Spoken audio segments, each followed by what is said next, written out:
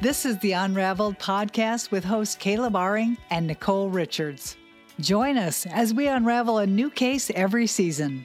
You are listening to Season 1, The Nightmare in Ada.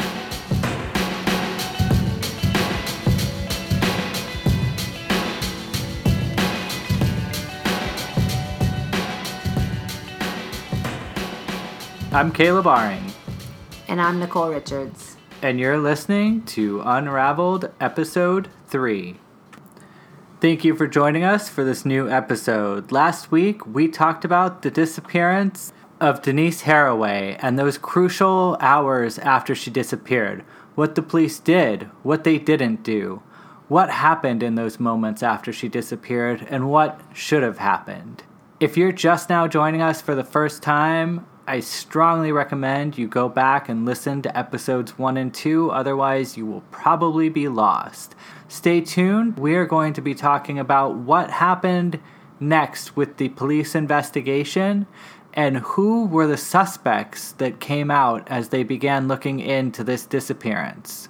So our last episode brought us to Saturday night, late Saturday night after Denise Haraway went missing and all that had happened in those first few hours after she was gone. The search really began in the early hours Sunday morning. Word had spread throughout Ada that volunteers were needed to begin the search for Denise Haraway.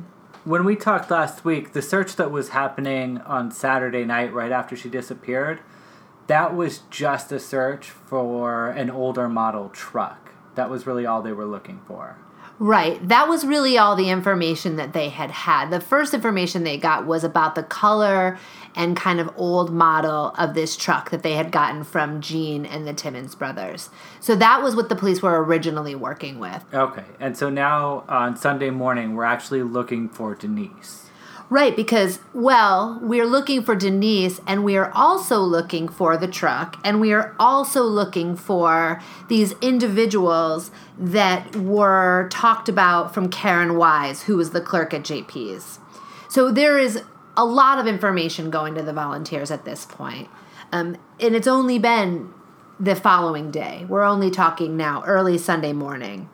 So where did the police get these volunteers, and how were they splitting them up? Were there specific people who were looking for the truck and the suspects and other who were looking for Denise? How did that work? Well, the volunteers were all kind of rounded up. They were Steve, her husband's fraternity brothers. The gun and rifle club got involved. I mean, this is a small town, and word spread quickly that she was missing. And so people were coming out of the woodwork to help. And the search was going to be, there were folks that were going to fields, that were going to abandoned lots, that were going to wooded areas. As morbid as it is, some of them are actually looking for a body. They're looking for Denise. What the volunteers needed was information. So this is where we introduce the sketches that were made. Okay, and so just to be clear, there was someone who saw Denise and saw the person that she walked out with, but these sketches were not from that person. That was Lenny Timmons, and he did not make any sketches with a sketch artist. No. And this is the part of the story, I mean, it's where things just continue to derail when you start looking at who should be giving firsthand accounts of who is the person that was walking out the door with Denise. And, when we talked last week, and there's so many things about this case that are just jaw-dropping, but the actual things that happened at the site of the disappearance were pretty egregious. But then, as this investigation continues, these sketches are these kids from JP's, right? And the only relation is that, they had a truck, and I think they drove off in the direction of McAnally's, but there's no other reason to think that they had anything to do with this crime at all, right? Absolutely. At McAnally's, we know that there was one man seen. He was seen walking out the door. There was an eyewitness account of this man, what he looked like. Some description is available of him. Yet when the sketches were made, and these are sketches that went on flyers, that went in the newspaper, that were shown on the news, these are the sketches that went everywhere. These sketches were made from Karen Wise's description of these two individuals who were, quote, acting weird in JP's convenience store. In JP's convenience store. Which is a totally different convenience store than where Denise has disappeared from. And other than acting weird, they didn't do anything dangerous at JP's. Nothing. It was a feeling she had of these individuals being in the store acting weird. So my other question for you is that Lenny and these two others who are with him, they're at the store. Lenny actually walks right by Denise and the individual that she's with. The other two people with Lenny are in the car. They can kind of see this couple from a distance. They can also see the truck that the couple gets into. Is there any reason to believe that there was another person sitting in the truck already, or sitting in the bed of the truck, or somewhere in this truck to make this narrative of two people fit? Well, that is when the police were questioned and asked, why are we looking for two individuals when only one individual is seen? Their reasoning was exactly that from what the Timmons brothers and Jean had remembered was this individual and Denise got into the passenger side of the truck, therefore implying that there is a driver in the truck. That was kind of the only explanation that was kind of given as to why we were now saying maybe there were two people, even though only one individual had come out of the store. Although, in theory, with the way trucks are, they both could have gotten in the passenger side and one could have scooted over and driven. And, when I think of how this is going to play out, if I have taken someone against their will, I'm not going to open the door for them and then maybe come around the other side of the truck, or it's just, I think when it wasn't a factual account of things. There wasn't a second person seen at McAnally's. And really, to me, what it comes down to is the person who saw even this one individual should have been the person talking to a sketch artist. Why Karen Wise was given the opportunity to not only give her story, but to also be responsible for sketches being made is beyond me. Well, I mean, I can kind of see maybe why they would talk to her. It's another convenience store. Maybe people hang out at one convenience store and the next. I mean, it makes sense definitely to talk to her. Maybe it makes sense to have her draw a sketch, but to have her work with a sketch artist and not to have any of the people who were actually at McAnally's work with a sketch artist and maybe compare the sketches and see if they're the same. I mean, that's the part that really gets to me, is that this is their one and only source, is someone who wasn't even at the scene, who has no idea. I mean, I don't know. Who are these two guys? And if they're out there listening, if you were at JP's, on April 28th, 1984, and maybe you looked weird, get in touch with us because we want to talk to you. But, who knows? I don't, we'll talk more, but I don't personally think that these guys were involved at all. I think that they were a couple of obnoxious kids who were out on a Saturday night and then drove who knows where afterwards. It's just a lot to place an entire investigation on, right? It's a very weak branch of this tree to say that we're gonna put all of this on this one story. It's way too much. It carried way too much weight. These pictures went everywhere, and these pictures are inevitably what led us down this rabbit hole. And what anyone who's paying attention to the case assumes that the perpetrators look like. I mean, it's what the police assumed that they looked like. Absolutely, because they're presented to the public in a way of, these are the individuals that we saw. And that's exactly how the flyers were. The flyers and the news on the news stations and the radio was that if you have seen these individuals, call the police station, which implies to the public that whoever is in these two sketches is who took Denise. That's the implication. It doesn't say on the flyer, here are these two gentlemen that were seen at JP's. Or that might have information about Or we'd like to crime. question them. Exactly. It was, if you see these two individuals or you know who they are, call the police station because they're involved in the disappearance of Denise Haraway. So what also was offered on these sketches that went out was the owners of McAnally's was offering $1,000 reward for any information leading to the whereabouts of Denise. And $1,000, I mean, to a lot of people, $1,000 is a lot in this day and age, but 1984. 30 years ago, that's a ton of money. Exactly. So it's even more, it gave these flyers and these pictures even more weight, right? It gave people more reason to look at them closely. Exactly. And so then these sketches now are out. And so say this is Saturday, this is early, this is happening on Sunday. By Tuesday, the sketches have made it to the front page of the paper, and police headquarters can barely handle the amount of phone calls they're getting. It has been reported that at the time, within those first few days, the police headquarters of Ada received more than 100 calls and more than 25 names were given.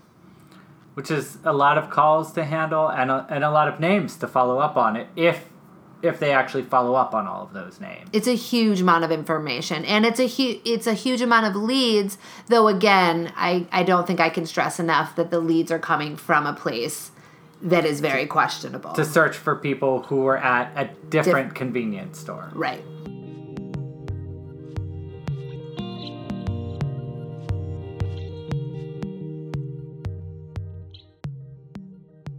So before we get too deep into talking about the sketches and the calls that came out of it and the suspects that came out of it, let's talk a little bit more about the search for Denise. You mentioned that they had a lot of volunteers coming out of the woodwork to help out. So what did all of those volunteers do? How were they trying to solve this or find Denise? Well, before the sketches were made, they had a picture of Denise, and they went around with that, and copies were made of this, and they were plastered everywhere, that there was a missing persons. So these photos of Denise made their rounds, and that was what the volunteers were working with prior to the sketches. Okay, so, you mentioned as morbid as it seems, especially so early on, some of them were searching for a body, but then there were a number of others who were mobilized with her picture, just trying to find anyone who had seen her or had any inkling of, where she might have gone to. Yeah. The town came together, and her husband comes from a very prominent family in Ada. So there was a lot of support. And really, if we can imagine what it would be like for a town as small as Ada during this time period, this isn't a time period where you can just kind of post up online. You have to pound the pavement. You have to hang posters. You have to talk to people. You have to drive out to the outskirts of town. It really is this community effort. Well, and I think in missing persons cases where there isn't a body, the family stays hopeful for a long time. And right now, we're just talking about right after she disappears. So definitely, I think it sounds like a lot was put into just finding her alive. Absolutely. These people were shook, and they were devastated, and they were wanting and hoping and holding out that they were going to find Denise.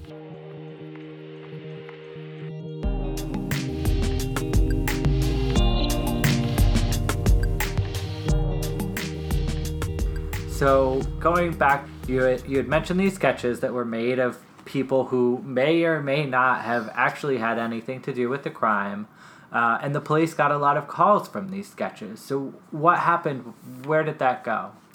Well, these calls start coming in, and like I said, over 25 names were given, because many of the names are being given over and over again. The police are familiar with some names. Some names were given once. Some names were given multiple times. There was an instance, Billy Charlie, one individual whose name was given. His name was given by more than 30 callers. And the police knew Billy, so they called him in for questioning.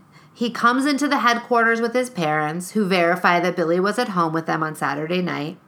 The police believe the parents. Everyone goes home. He's no longer a suspect. This is kind of the process. So his alibi is his parents. Yeah, he's one example of a name that was given multiple times. And his parents came in with him. That was this young man's alibi.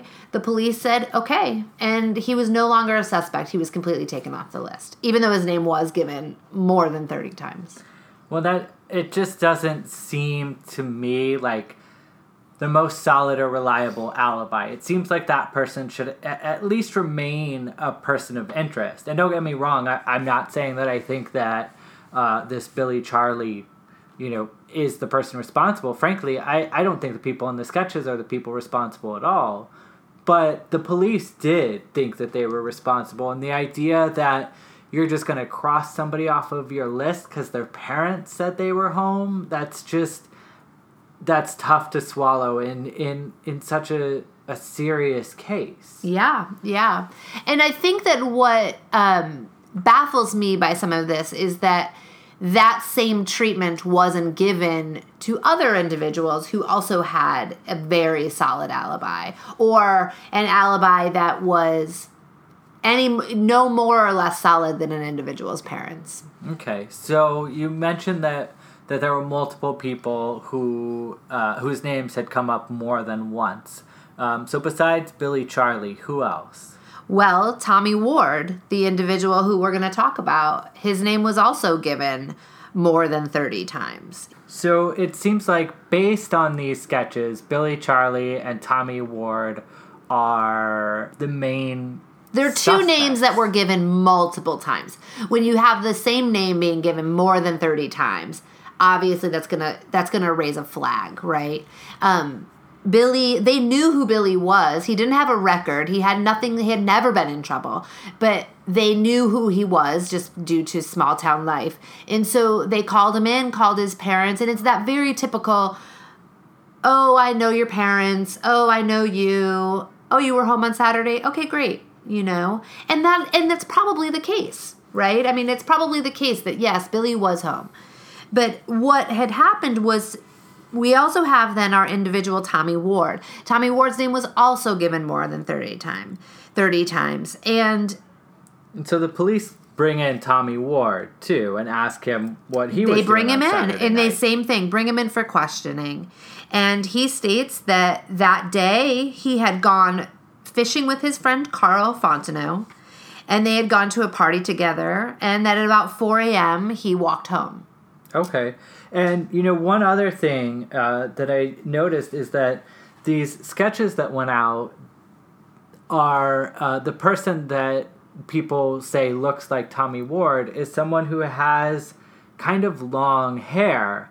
And when Tommy Ward goes to the police station, which I don't know if we know exactly how long after the fact this is, but when Tommy Ward gets called into the police station, his hair is nowhere near as long as the sketch. Is that right? Right, it is. But the police make a note to say that it had been cut kind of jagged in the back. It's almost this implication that his hair was longer at one time and now it is shorter. Which, hair can be cut pretty easily, so that might be the case, but that also might be something you ask, hey, when was your last haircut? I don't know.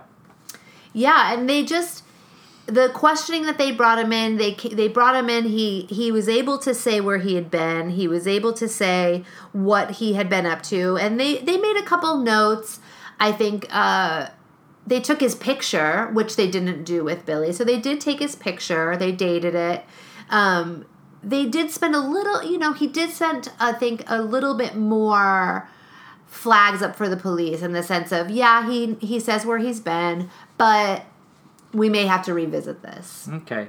And so he says, I was with my friend Carl Fontenot all night, fishing and then partying, whatever. So do the police follow up on that and check on his alibi? It seems like being with a friend might be a more solid alibi than being with your parent. The police do follow up with Carl. They have a very brief conversation with him at first. And they ask him to come into the police headquarters for questioning because Carl at the time is on his way to work. And so they speak with him briefly. They ask him to come in for questioning, and he never shows up. He never goes into the station for questioning. And the thing is that the police drop it. They don't follow up with Carl again.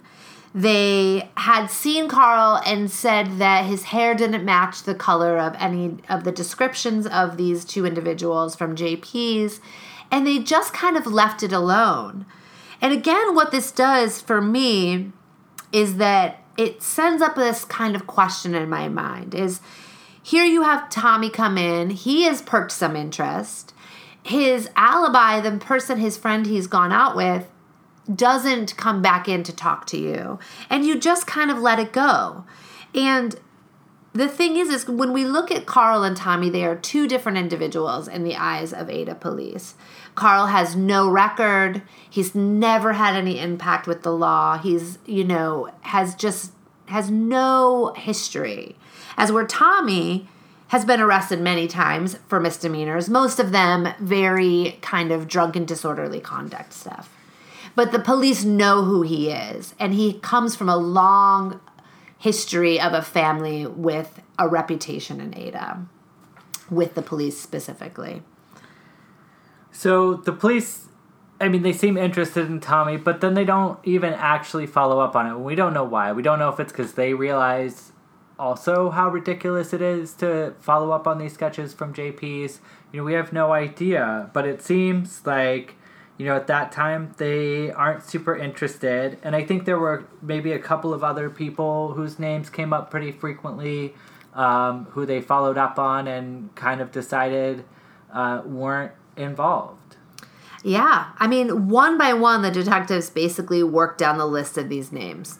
They questioned all of the ones they could locate. Some of them had left Ada and weren't available. Names of people that didn't even live in the area were given. So they had to drop. They received calls about pickup trucks. They checked those out. So, and I don't want to beat a dead horse too much, although I still am just in awe of how they went about these sketches. So we still have, Lenny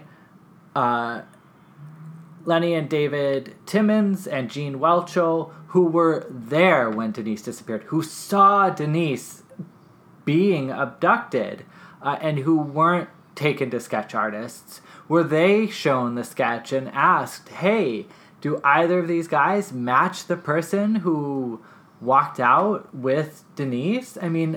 What are we doing to validate that these sketches are even relevant?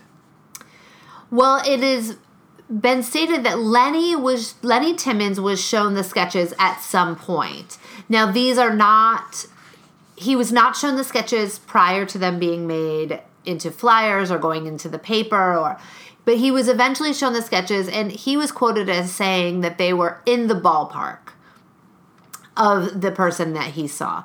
So that's about it. That's the only verification that we got from the actual last three individuals who saw Denise, and definitely from the three individuals who saw the person who left with Denise. Let's look at this investigation again. They're following up on these sketches. Let's assume that these sketches are actually worthwhile. But what else are they doing for this investigation, besides trying to find her alive? Are there maybe other crimes that have happened that are similar, or what else is going on? Besides these sketches, what else are the police doing to find out what happened? Well, the police are following up on leads that they're getting, calls that they're getting, things about the truck. But interestingly, they aren't looking at any prior cases or anything that even resembles the case of Denise Haraway in the surrounding area. And was there anything like that they should have been looking at, in your opinion? Well, in my opinion, yeah. A year before, there was a woman by the name of Patty Hamilton. Patty Hamilton was an 18-year-old girl, and she lived in the adjoining county from where Ada was. It was 30 miles north of Ada. And she was also a clerk in a convenience store. And shortly after 4:30 in the morning on April 9th, 1983, Patty Hamilton disappeared while she was working. Again, this case is eerily like the case of Denise. She had been a sole clerk working at the convenience store. It was late. Her disappearance was reported once a customer came in and found that there was no clerk working. There was only about $110 missing from the cash register. Patty's locked car was outside. Her purse was in it. The keys were in the store. And on the counter, there were 2 cans of soda. Again, just like the Denise case, there's no sign of struggle. And just these kind of left drinks, and all of her belongings are left behind the counter. So it sounds eerily similar to the disappearance of Denise Haraway. I mean, there are so many parallels, including, this open beverage being left out. It almost sounds like you're talking about the same case. And how far away was it from Ada? It's only 30 miles north of Ada. And it was exactly a year. It was just a year and a couple of days before. This girl goes missing almost under exactly the same circumstances. And as far as we know, the police aren't looking at this at all. No. And was that murder solved? No. Or was there was no evidence and no suspects, just like this case, or maybe the evidence they had, like this case, was not treated well. The leads that they had very early in the case of Patty proved to be fruitless, and now we were a year and 19 days down the road, and the disappearance was still a mystery. From what we know, the only impact that the case of that Patty Hamilton is having is the pressure that it's putting on Ada police. That they don't want to have another missing girl from a convenience store go unsolved. They want to zero in on somebody, and they want to get their suspects, and they want to make an arrest. But they aren't trying to look at the evidence from the Patty Hamilton case and say, do we have fingerprints here? Maybe it's the same person, but we have. And maybe it's because they treated the evidence the exact same way. I mean, it seems like for whatever reason, these cops aren't super interested in using evidence for anything.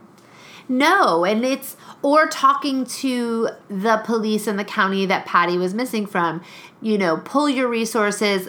To me, when you have 2 cases a year out that is this similar, why wouldn't you speak to one another? Why wouldn't you find out, well, who did you talk to? Let's talk to those people. Let's cross-reference names and see what were some of the leads from Patty, and do any of those names show up again in this case? Anything. Yeah, I mean, it just seems like this went so wrong in so many spots, and it's hard to justify. So what happened next with this case? I mean, we could talk all day about what didn't happen and all of these things that went wrong, but what did happen? Well, instead of doing all the things we've talked about, the police decided to zero in on Tommy Ward. Okay, and so Tommy Ward was the person that we just mentioned. He was one of a handful of people who was reported to really match one of those sketches. Yes. And he had been called in for that questioning very briefly, and then had been dropped. At the end of that run of calling names, the police had no leads. And really, by the time they started to zero in on Tommy Ward, we have to remember months have gone by.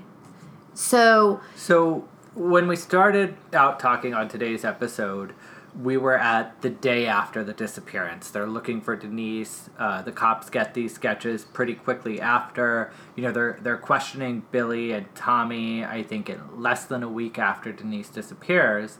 But now, all of a sudden, they drop it for months and then decide to pick it up and just pursue one of the people who was called in. Do we know what precipitated that? Why did they say, hey, we're going to pick this back up and look at this guy again?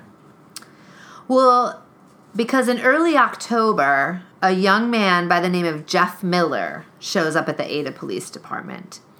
And he wants to talk to Dennis Smith because he says he has information about the Haraway case. And if we think this story was confusing already, it's just about to get more confusing. Okay. And Jeff Miller, he's somebody new. We haven't talked about him, right? No. So listeners should know that Jeff Miller is a new individual. He shows up after this case is pretty much gone cold. There are no suspects. Nothing is panned out. Nothing has happened for months.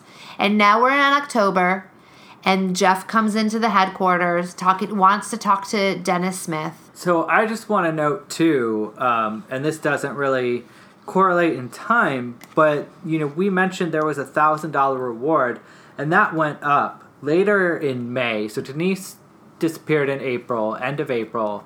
And then later in May, the reward went from $1,000 to $10,100. So over 10 times the original reward for anyone that had information about the case that would help solve this case. And so it's after that, months later, that Jeff Miller shows up at police headquarters. Yes. And we can't confirm if Jeff Miller would ever go on to receive that money. Okay, so we've got Jeff Miller now at headquarters. What does he have to say?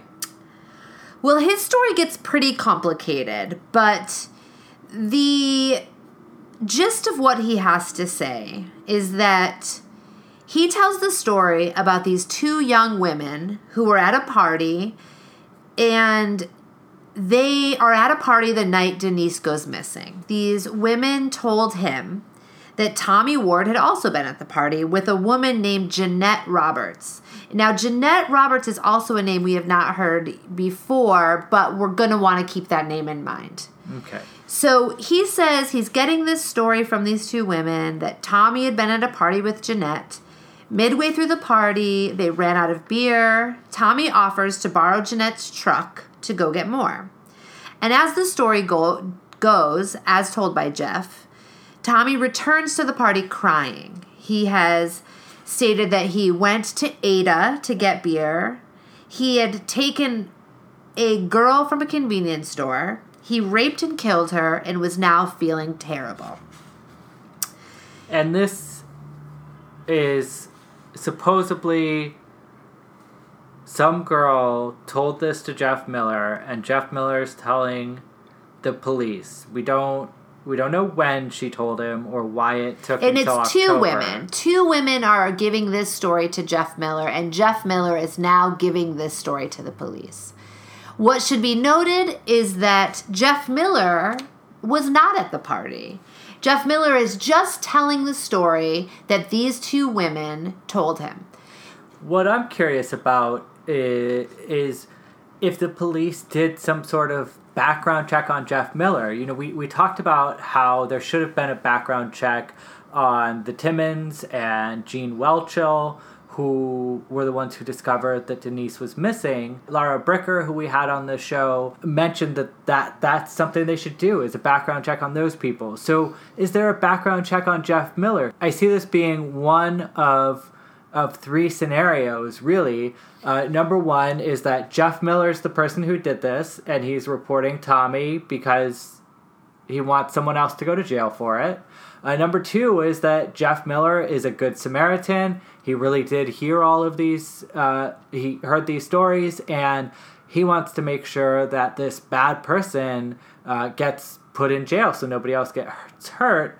Or number three is, I have no idea why, but he made this up, or the girls made this up, or somebody made it up, and they're taking it to the police. So those are the scenarios I see, but definitely one of those would be, Jeff's trying to point the finger away from himself. But we don't see anywhere that the police actually look into him at all. No, the police don't really spend any time on him. They want to know why the women didn't come in and tell the story firsthand, and there's no real answer for that. Why everybody has waited 5 months to give this story is another question. They don't really have any answers to that. The police did try briefly to locate these two women, which they were unable to do. So they tried to locate these women, and the police actually did find Jeanette. Well, they found Jeanette, but Jeanette is not the woman who Jeff Miller is talking about. Jeff Miller is saying that he was given this story from these two women that were at the party with Jeanette and Tommy. Okay, so Jeanette didn't give the story, but she's there with those women. But, Jeanette says, yeah, we partied. Yeah, I've seen Tommy. No, Tommy has never borrowed my pickup, because I think in the story that was told, the pickup that he used to get the beer and kidnap and rape and kill somebody was Jeanette's pickup. So she should know whether or not someone borrowed that. Right. What Jeff also disclosed to the police in that moment was that he knew where Tommy was and that Tommy was staying with Jeanette. And so Jeff Miller basically walked in, if we can kind of summarize, Jeff Miller walked in and said, hey, I've heard this story from these two girls that were at a party, that this guy Tommy was at a party with Jeanette crying he had killed this woman. And oh, by the way, I know where Tommy is. He's living with Jeanette, and this is where they're living. He basically came in and just handed the police Tommy Ward on a platter and said, this is your guy. I've got some backup story from two women who, by the way, we can't find. But I have this bit of information. You should go check it out, and this is exactly where he is. And Jeanette saying, no way, I didn't let Tommy borrow my car. Yeah, we might have been at a party that night. That sounds familiar. Because you also have to remember, this is 5+ months later. Anyone who listened to the Serial podcast, season 1, Sarah Koenig opens with a little exercise that really shows how faulty our memories are, especially when we're trying to remember what we did, even a week ago, let alone 5 months ago. But when they asked Tommy much sooner to the day, he said he was at a party. So it seems like he probably was, in fact, at a party that night, maybe even with Jeanette, but not that he borrowed her truck for any amount of time or left the party for any significant amount of time. Right. And I think that the way that they got to this information is really interesting, because the police went and they showed up at Jeanette's, and we have to also remember that Jeanette, we need to spend some time talking about Jeanette, because she has a long history and a reputation with the police. And so again, we're back to that sort of different treatment when an individual has a long-standing relationship with the police. Because Jeanette is questioned and is told this story, and Jeanette, the one piece of information that Jeanette is the most secure about is that she would never have lent her truck to Tommy Ward to go and get beer. That yes, they'd gone to parties together, that yes, they had done this thing, yes, they had partied, yes, he was living there, but she was sure of one thing, and that was that she would never have lent him her truck. And so, in my mind, that is a pretty airtight alibi. Well, it's one of the most important details, right? Because this truck is a more reliable description than the sketches. We know that there was a truck at McAnally's. Whether or not it was the same truck that was at JP's or anything else, we know there's a truck there. But she's certain that she had not lent him his truck, which is this really important part of this story that Jeff Miller walks in and tells the police. So what does this mean? Do the police think that Jeff Miller's story was right, but he got the truck part wrong? Or do the police drop it at this point and they say, all right, he didn't borrow the truck. This must just be some weird story. What happens next? Well, the absolute opposite happens. Instead of them hearing this story from Jeanette saying, well, that was it, we're going to drop that. Instead, they walked away from that conversation waiting to talk to Tommy Ward because they were convinced that they were onto something. They absolutely 100% discredited what Jeanette said as if she was an unreliable source. And it makes me think of, the individual who came in with his family, and the family said, yeah, he was with us, and they dropped it. Why did they hold on to Jeanette's story and say, no, we won't believe what she has to say? And they still decided to zero in. So just for a minute here to try and look at this from the police's point of view, and this is 5 months later. They've got this case that's been cold for 5 months. They have this, really elaborate story, not just people calling in and saying these sketches look like this person, but this really elaborate story with specific people's names, with somewhat specific details as far as like how did Tommy Ward get his hands on a truck if he doesn't own one.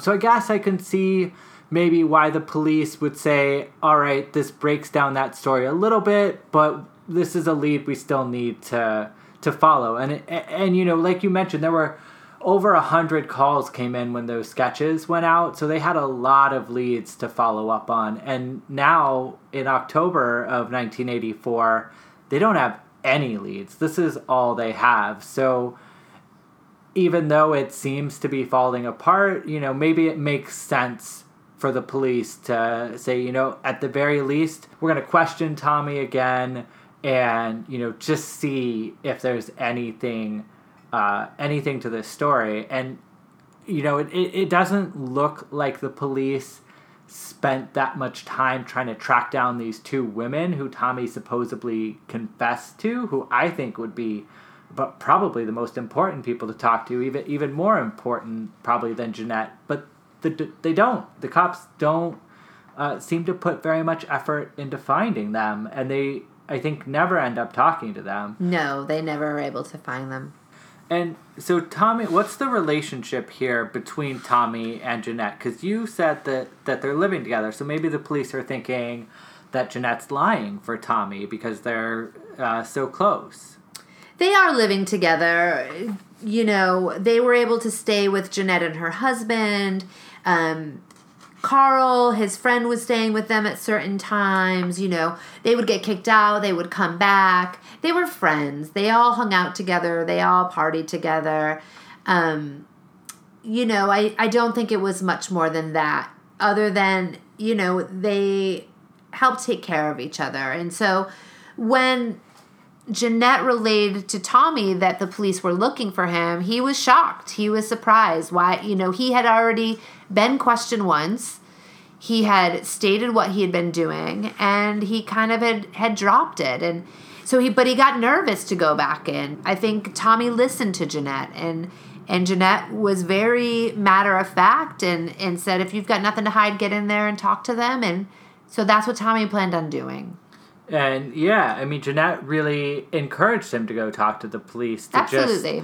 To basically just to clear it up. And I think, Jeanette thought that this whole thing was absurd and really just wanted Tommy to put the police at ease so that they would also understand that this was absurd. And so I think Jeanette and Tommy at this moment are just thinking this is going to go away. Sure, there's anxiousness. Sure, there's nervousness talking to the police. Both of them have had many run-ins with the police department at this point. And so it's that kind of answer their questions and just be done with it.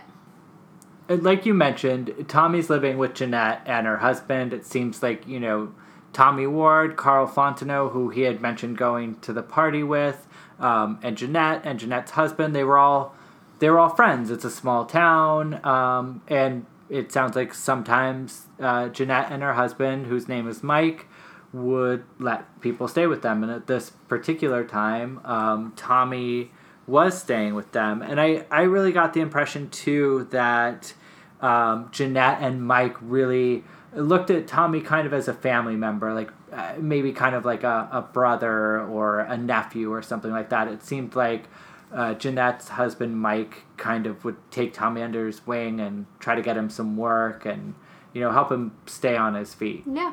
And so Mike even drove Tommy down to the police station and waited for him and said, go talk to the police, clear this up, and I'll give you a ride when you're done. I'll be waiting right here. And this is the point when, as easy as it should have been, none of this is going to turn out the way these two men thought it was going to. And we're going to talk more about that next week. This visit to the police station was not at all what Tommy or Mike or Jeanette or anybody else thought it would be. Stay tuned.